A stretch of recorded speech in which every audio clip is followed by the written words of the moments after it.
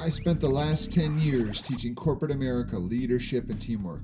Now, I've left my 9-to-5 job to help as many people as possible become leaders in their work and personal lives. Some say leaders are born, but I say they're built.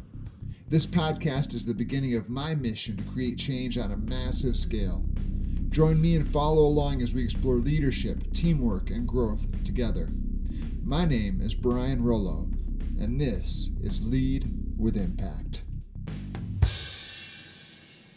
Hello and welcome to Lead with Impact. I'm Brian, and I am super happy to have you here with me today. I hope all is well with you, and thanks so much for taking a little bit of your time and joining me on the podcast. And I'm happy to have you here, and I'm also happy to be talking to today's guest. We'll be chatting with JP LaCour. JP is the co-founder of Brand Foundations, and they are a New York City-based branding and marketing agency. And they believe that the most successful businesses are built on a foundation of core values, messaging, and a strong internal culture. And you guys know I'm all about those things as well, especially the culture part. And so I'm looking forward to that conversation. JP is also the chairman of the New York City chapter of the organization Conscious Capitalism. He's a chairman of the board of directors there. And we've talked about conscious capitalism a little bit before. They believe that business can be a force for positive change in the world. And they look to make good things happen through business. So hoping to have that conversation as well. And JP also wrote a really famous LinkedIn article about mission statements, vision statements, value statements, and how he sees all those things differently and uses a different methodology. And that post went viral. Hopefully I'll talk to him a little bit about that as well and get the story behind that article. So a lot of things I want to talk to JP about. So let's get ready and jump right into it and meet JP LaCour. And we are excited to be joined by JP LaCour, the co-founder of Brand Foundations. Thank you so much for being with us, JP. It's great to be here, Brian. I know you have a lot to talk about, but let's begin with you sort of telling us what you do and how you help people. Sure. So Brand Foundations is a consulting firm. It's myself and my partner, Steve Goodwin, who is down in Arlington, Virginia. And together we help mid-market companies to get greater clarity around their brand story and make sure that it aligns with their culture. And ultimately, we believe that makes for stronger connections between an organization and all of its different stakeholders, whether those are employees or customers, or business partners or family members of employees, et cetera. We believe strongly that every company needs to have that deep emotional connection with those stakeholders in order to grow it. And that comes from the brand, but it also comes from the culture of the company together. And then if we get that right, these companies ultimately perform better. Their employees are happier and more productive. They stay longer. It's easier to recruit the best people into the organization. They sell more. They sell at higher margins.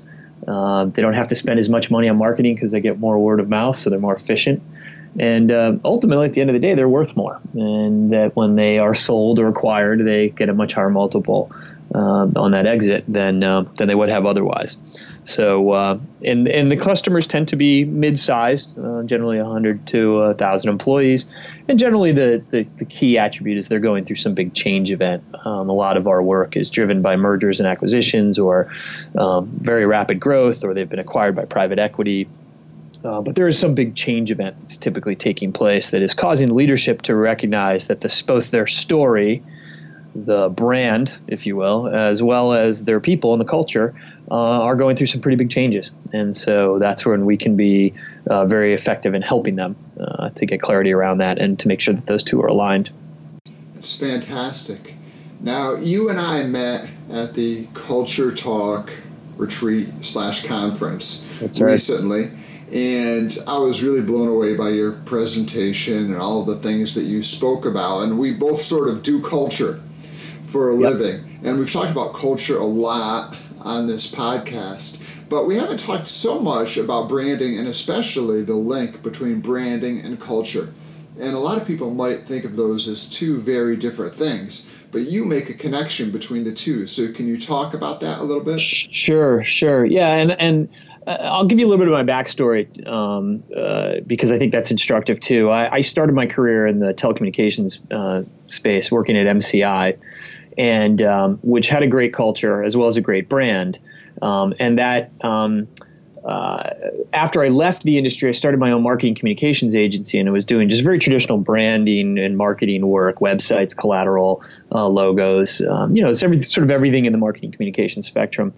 And I did that for about 10 years. I was in the industry for about 13 years, and then I left and I ran my own agency for about 10 years. And then I got to 2012, and I was recognizing that marketing as a discipline was going through a lot of changes. It was becoming very transactional. And I didn't really like that. I sort of live in the gray, and everything that when I would talk to CEOs about brand or marketing, it was always about, how many clicks am I driving to the website? And the digital revolution has made that part of marketing very, very powerful, but it needs to be balanced with brand. And I felt like a lot of people lost touch with brand. And so I actually hired a coach, and I spent a year rethinking sort of the business and what I was doing with it and where I could take it. And I in that course of that coaching year or year and a half, I looked back on my past career and the companies I'd worked at and past clients I'd had, and I recognized that the best of them all had two common attributes. They had a brand story that was much bigger than their product or service, sort of like a Simon Sinek why. They were very attuned to the bigger purpose or why of the business.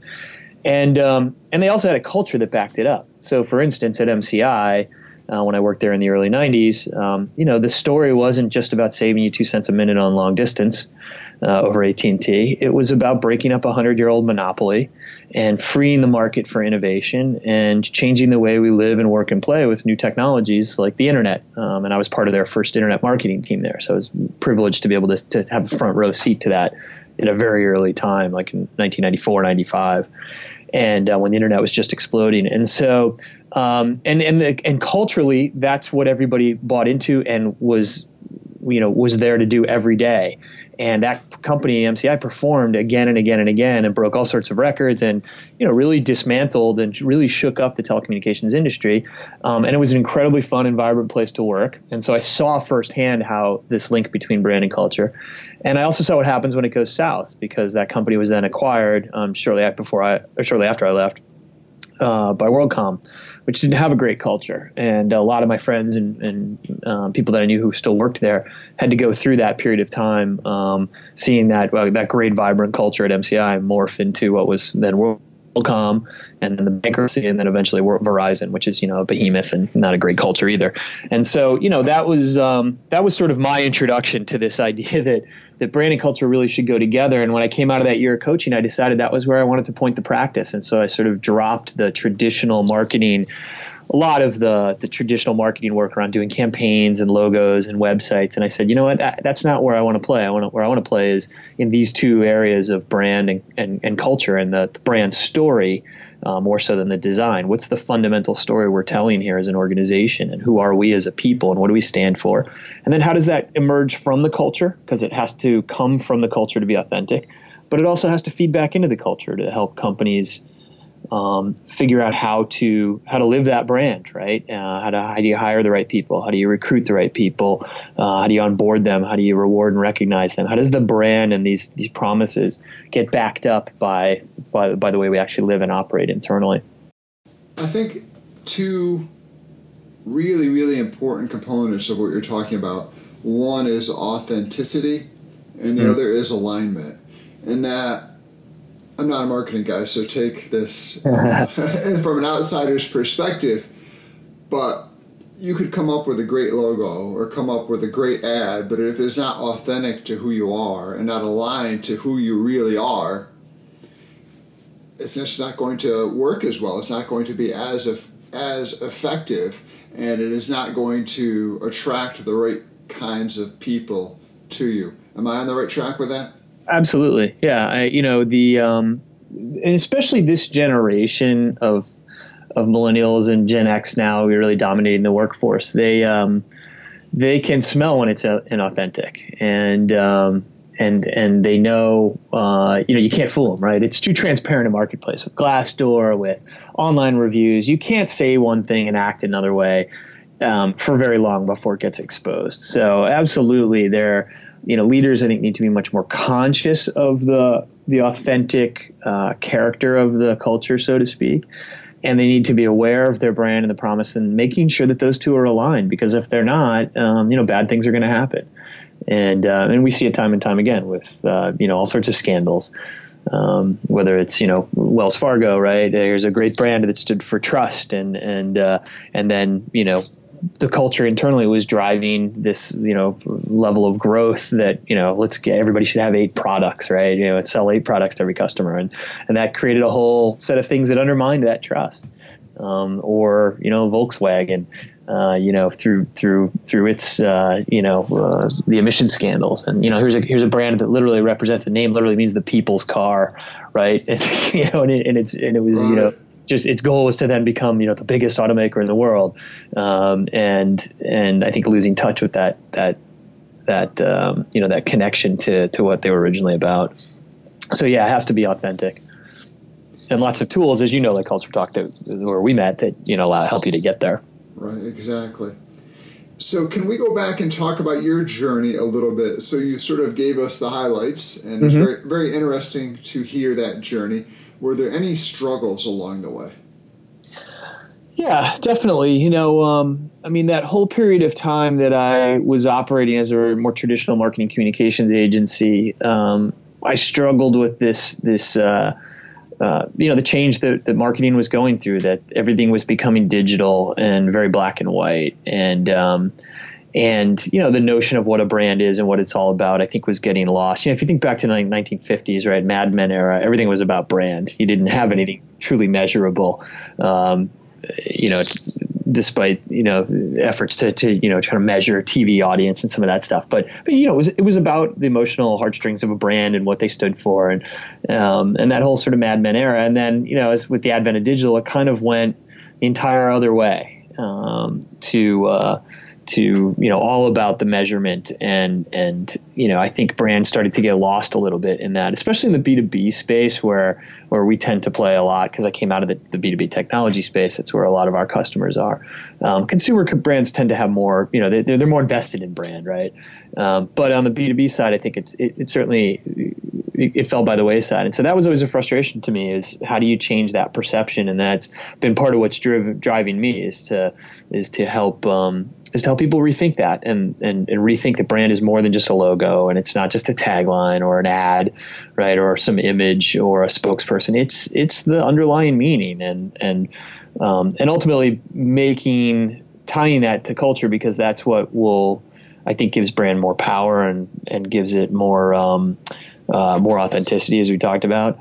But more staying power too. It's one thing to just pump a lot of money into marketing and advertising and just spending tens of thousands of dollars every month on lead gen. But wouldn't you rather have the brands and the culture behind it speak for itself and attract the right audiences, and have them be loyal, passionate advocates for you, and turn your every employee into your best salespeople, right? Because they love the organization. And that's ultimately where the best firms, perform.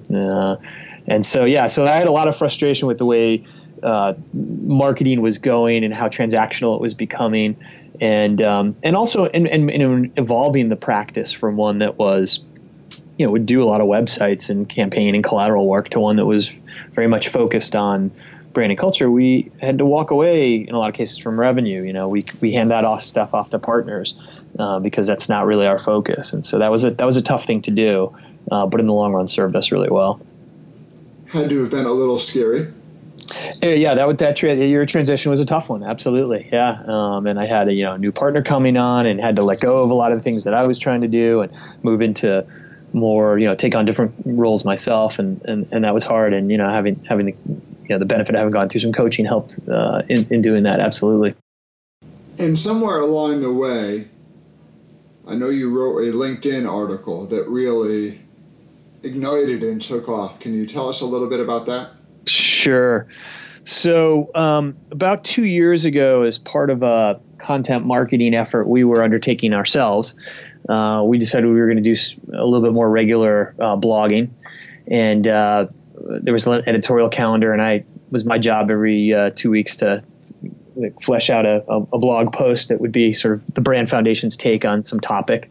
And it was a Saturday morning. I opened up my laptop and was going to work on something while I had a cup of coffee, and the editorial calendar said to write about mission, vision, values. And I thought to myself, this is a great topic, because these are, super important statements and concepts for any organization. Certainly among the most important they can put in writing. They can affect everything from the culture and the brand to the behavior of the people. And so I started to research, like anybody would, before they sat down to write about this. What's the difference between mission and vision? And what I found when I Googled that was about 100 million different documents related to that topic, which was a sign that maybe this was a problem. Can I tell you, JP, real quick? Since I heard your presentation in many, many meetings that I've had with people, this sort of topic comes up because, again, the work we do.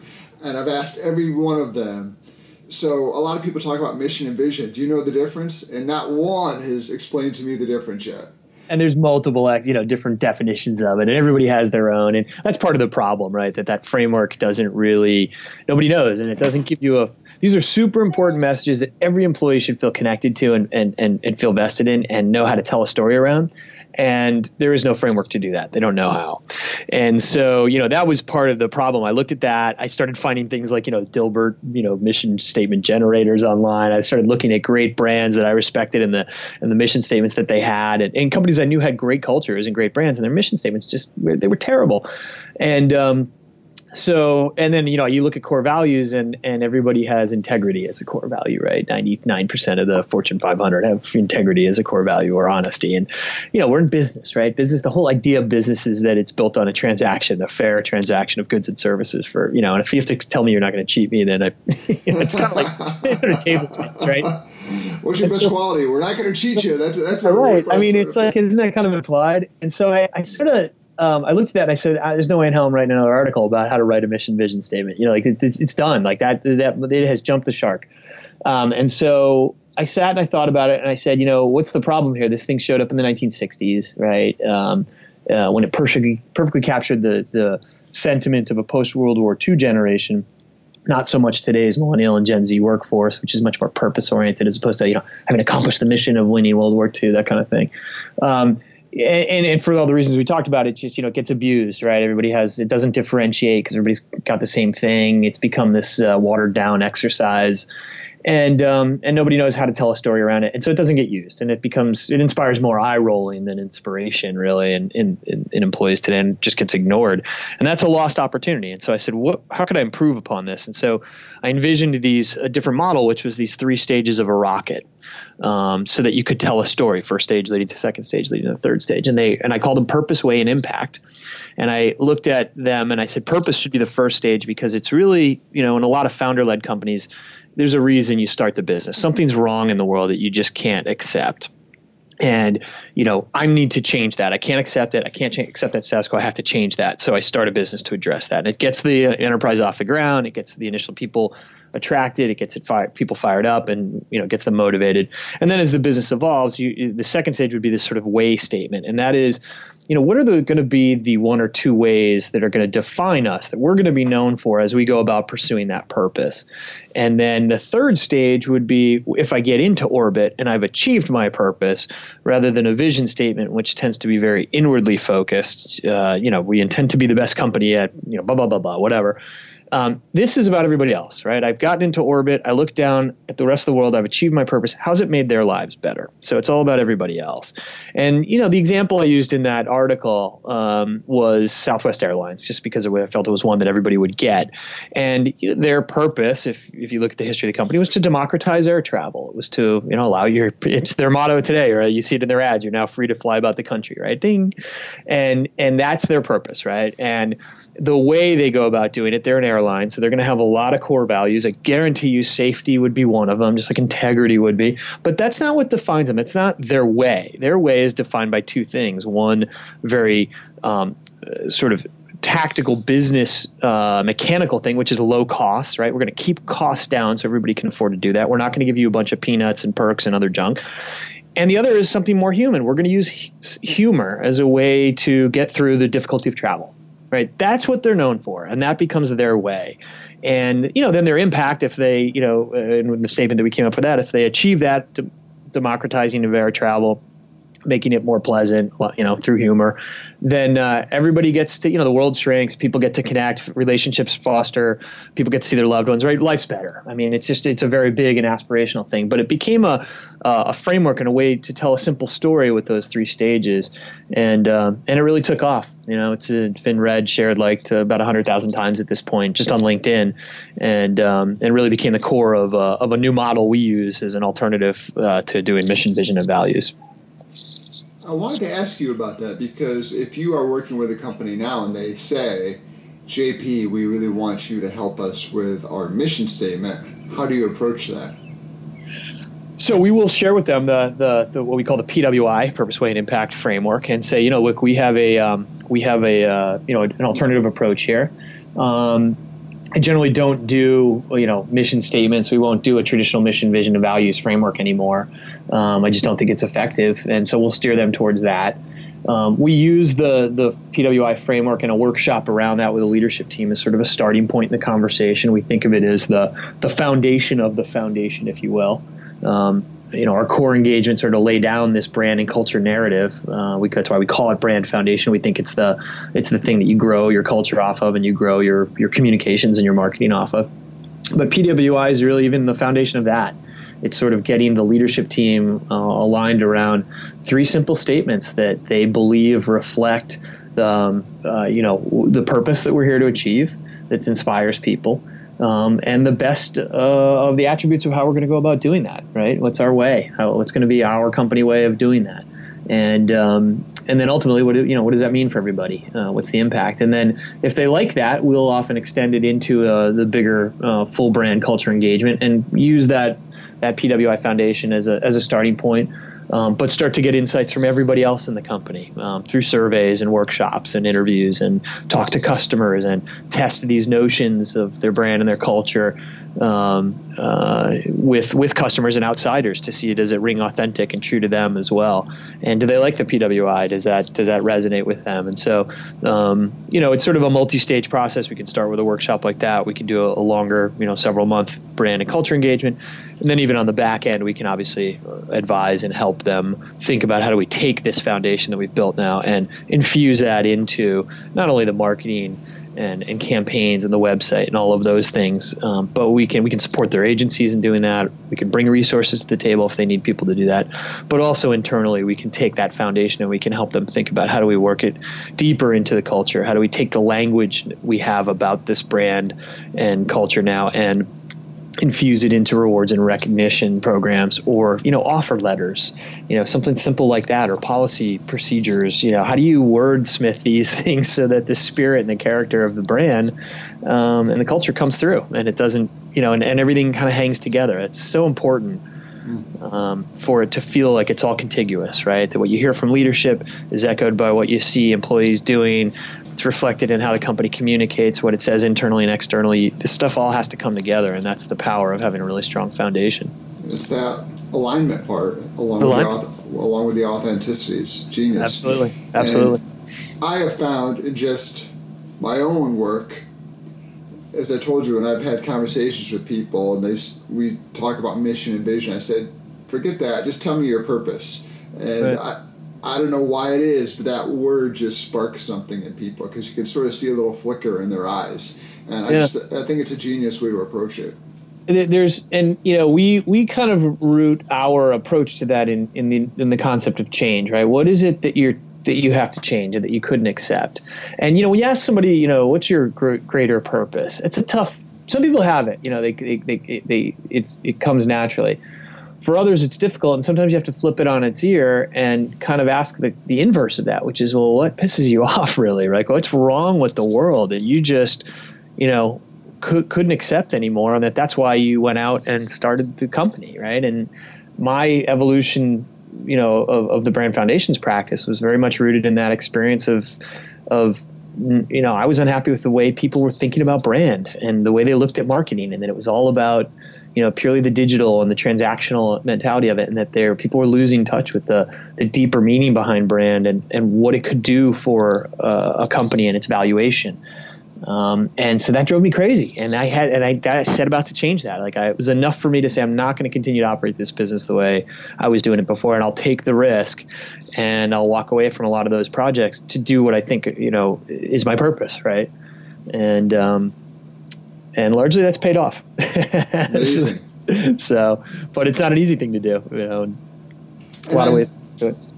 I know something that is very important to you also, that's part of your purpose, is something called conscious capitalism. Can you talk to us a little bit about that? Sure. So conscious capitalism is a global movement. It was started in a book that was written by John Mackey, the founder of Whole Foods, and Raj Sisodia, who is a professor at not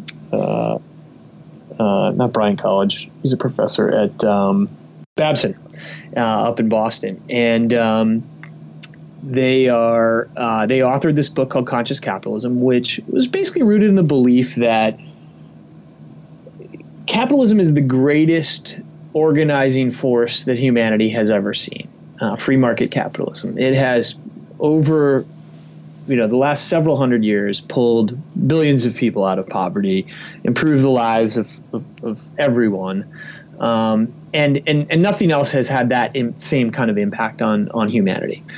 It has, however, also created some challenges and some problems, and it's largely been because of how it has evolved, largely to have a very single-minded focus on one stakeholder, which is the shareholder. Milton Friedman's sort of paper in 1970, really, the idea that business should exist to support the shareholder, and that's its number one objective, and its only objective, really. I think became ultimately very damaging, and the authors of the book believe that as well.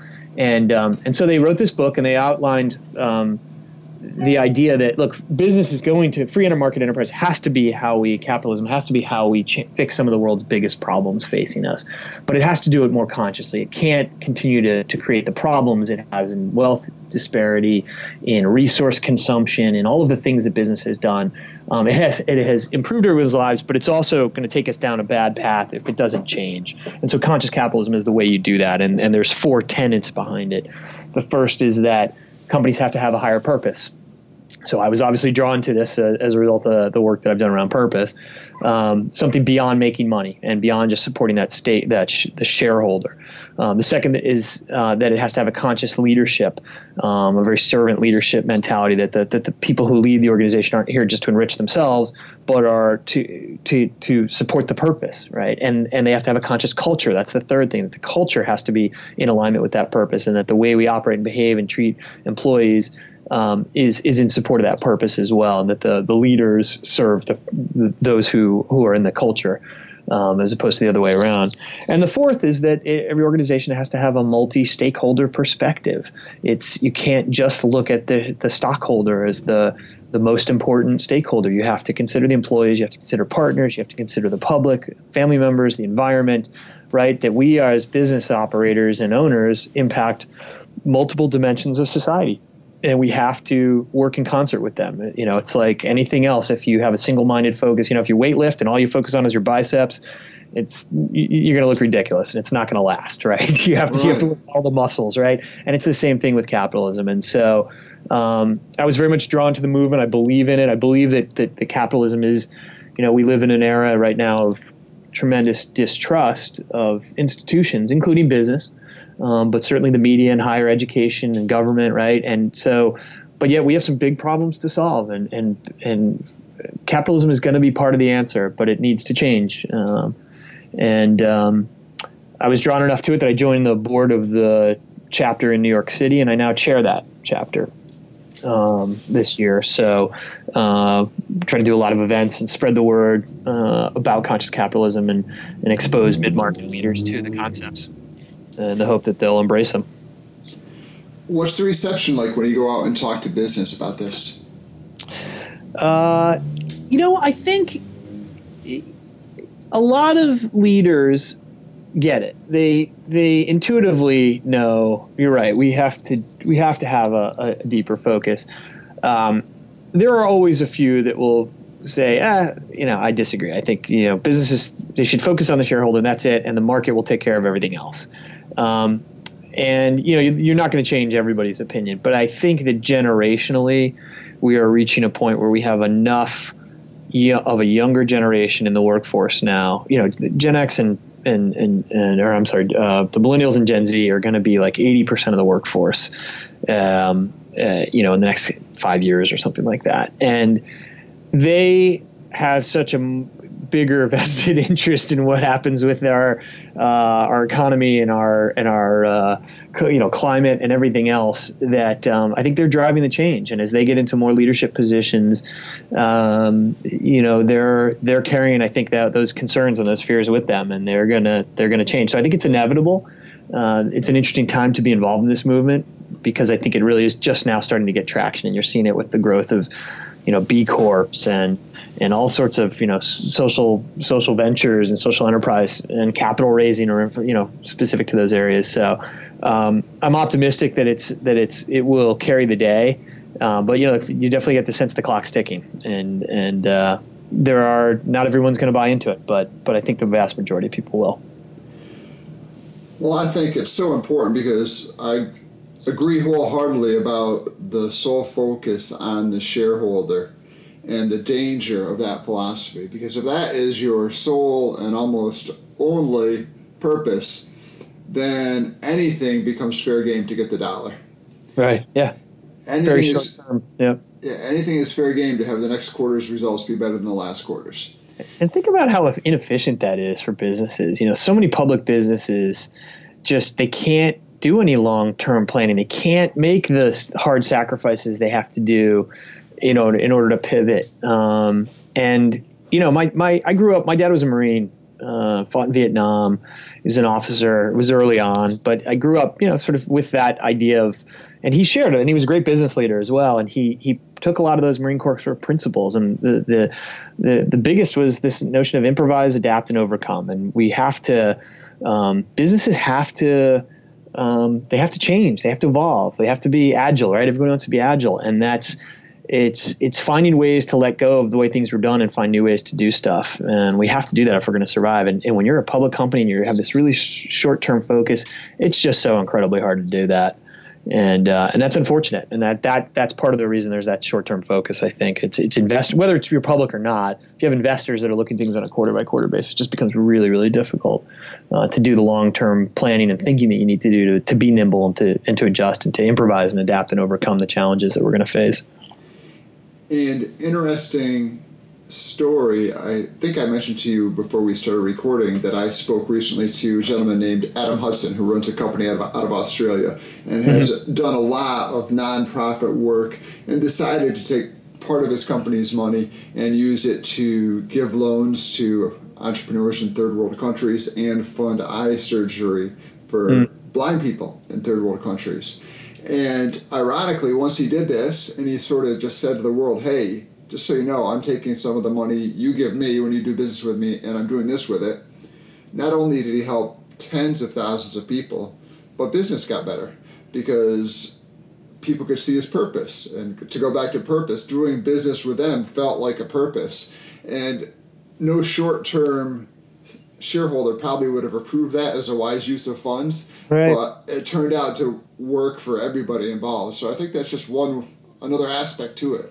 Yeah, absolutely. Yeah, it's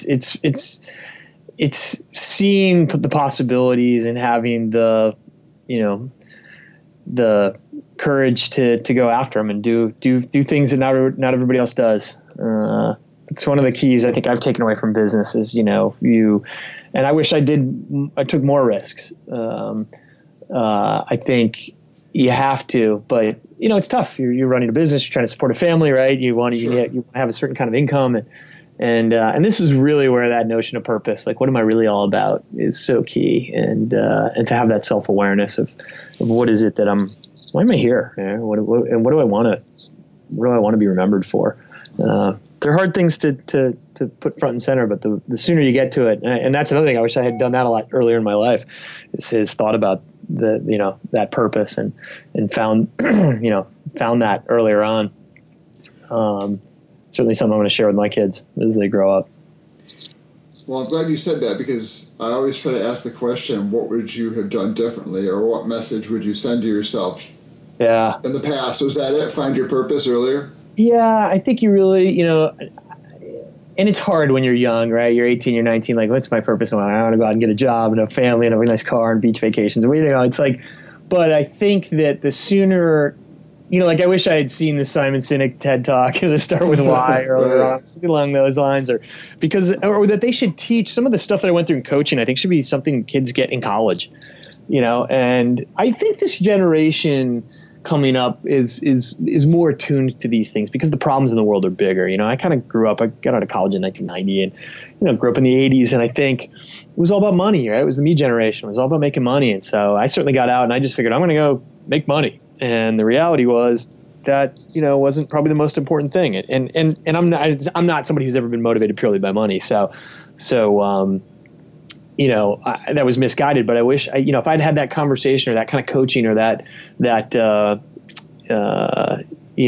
sense of like, think about purpose and what it is that you want to change. Maybe the world just didn't have enough problems at that point to steer me in that direction. But I think this current generation certainly is getting there a little sooner. Yeah. But yeah, that's what I would do. I would have tried to have that conversation about finding my purpose and then be willing to take risks. And have faith that things are always going to work out. In the end, they work out. And so you can't operate from fear. You got to operate from optimism and hope. Yeah, definitely. Yeah. How can people find you online, JP? So they can go to brandfoundations.us. So again, Brand Foundations with an S at the end, .us.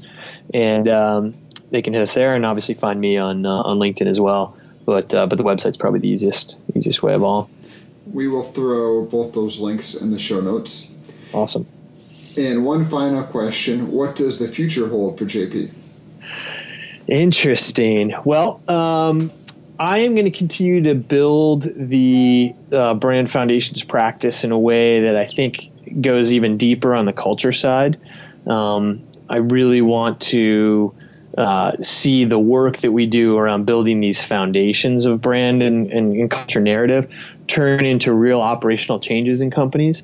And so we're looking to build out that capability and partner with the right people and bring the right resources to the table so that we can stay engaged with our clients and we can really see them take these ideas and put them to practice, and that's, I think, because it's where we can have impact. It makes more business sense, and it certainly will differentiate us from, traditional sort of brand agencies where already feel a little bit different anyway because we do this much deeper cultural dive as part of that work. But to stay around and really help in that cultural transition and keeping them true to that, I think will be the key. And again, that's an evolving and learning part of our business because both my partner and Steve and I are we don't come from an OD background, like you. We're brand guys, and so we've been over the years building our chops and our experience in that. But we're going to need partners and resources to do it, and so that's where I really think is the focus for us. Well, I look forward to seeing all that happen, and I just want to acknowledge you for taking the time and for the phenomenal work that you and Brand Foundations are doing, because you guys are making a difference, and I appreciate you getting that message out there and taking some time to share your wisdom with us. Absolutely, Brian. I appreciate it and feel the same about your work as well. So thank you very much for giving me the opportunity. I hope you enjoyed this episode of Lead with Impact. If so, if you could find us on your favorite podcast platform and subscribe, rate, review, download, any of those things would be greatly appreciated. In the meantime, thank you for being with me. Go out, have a great day, lead with impact, and I will talk to you soon.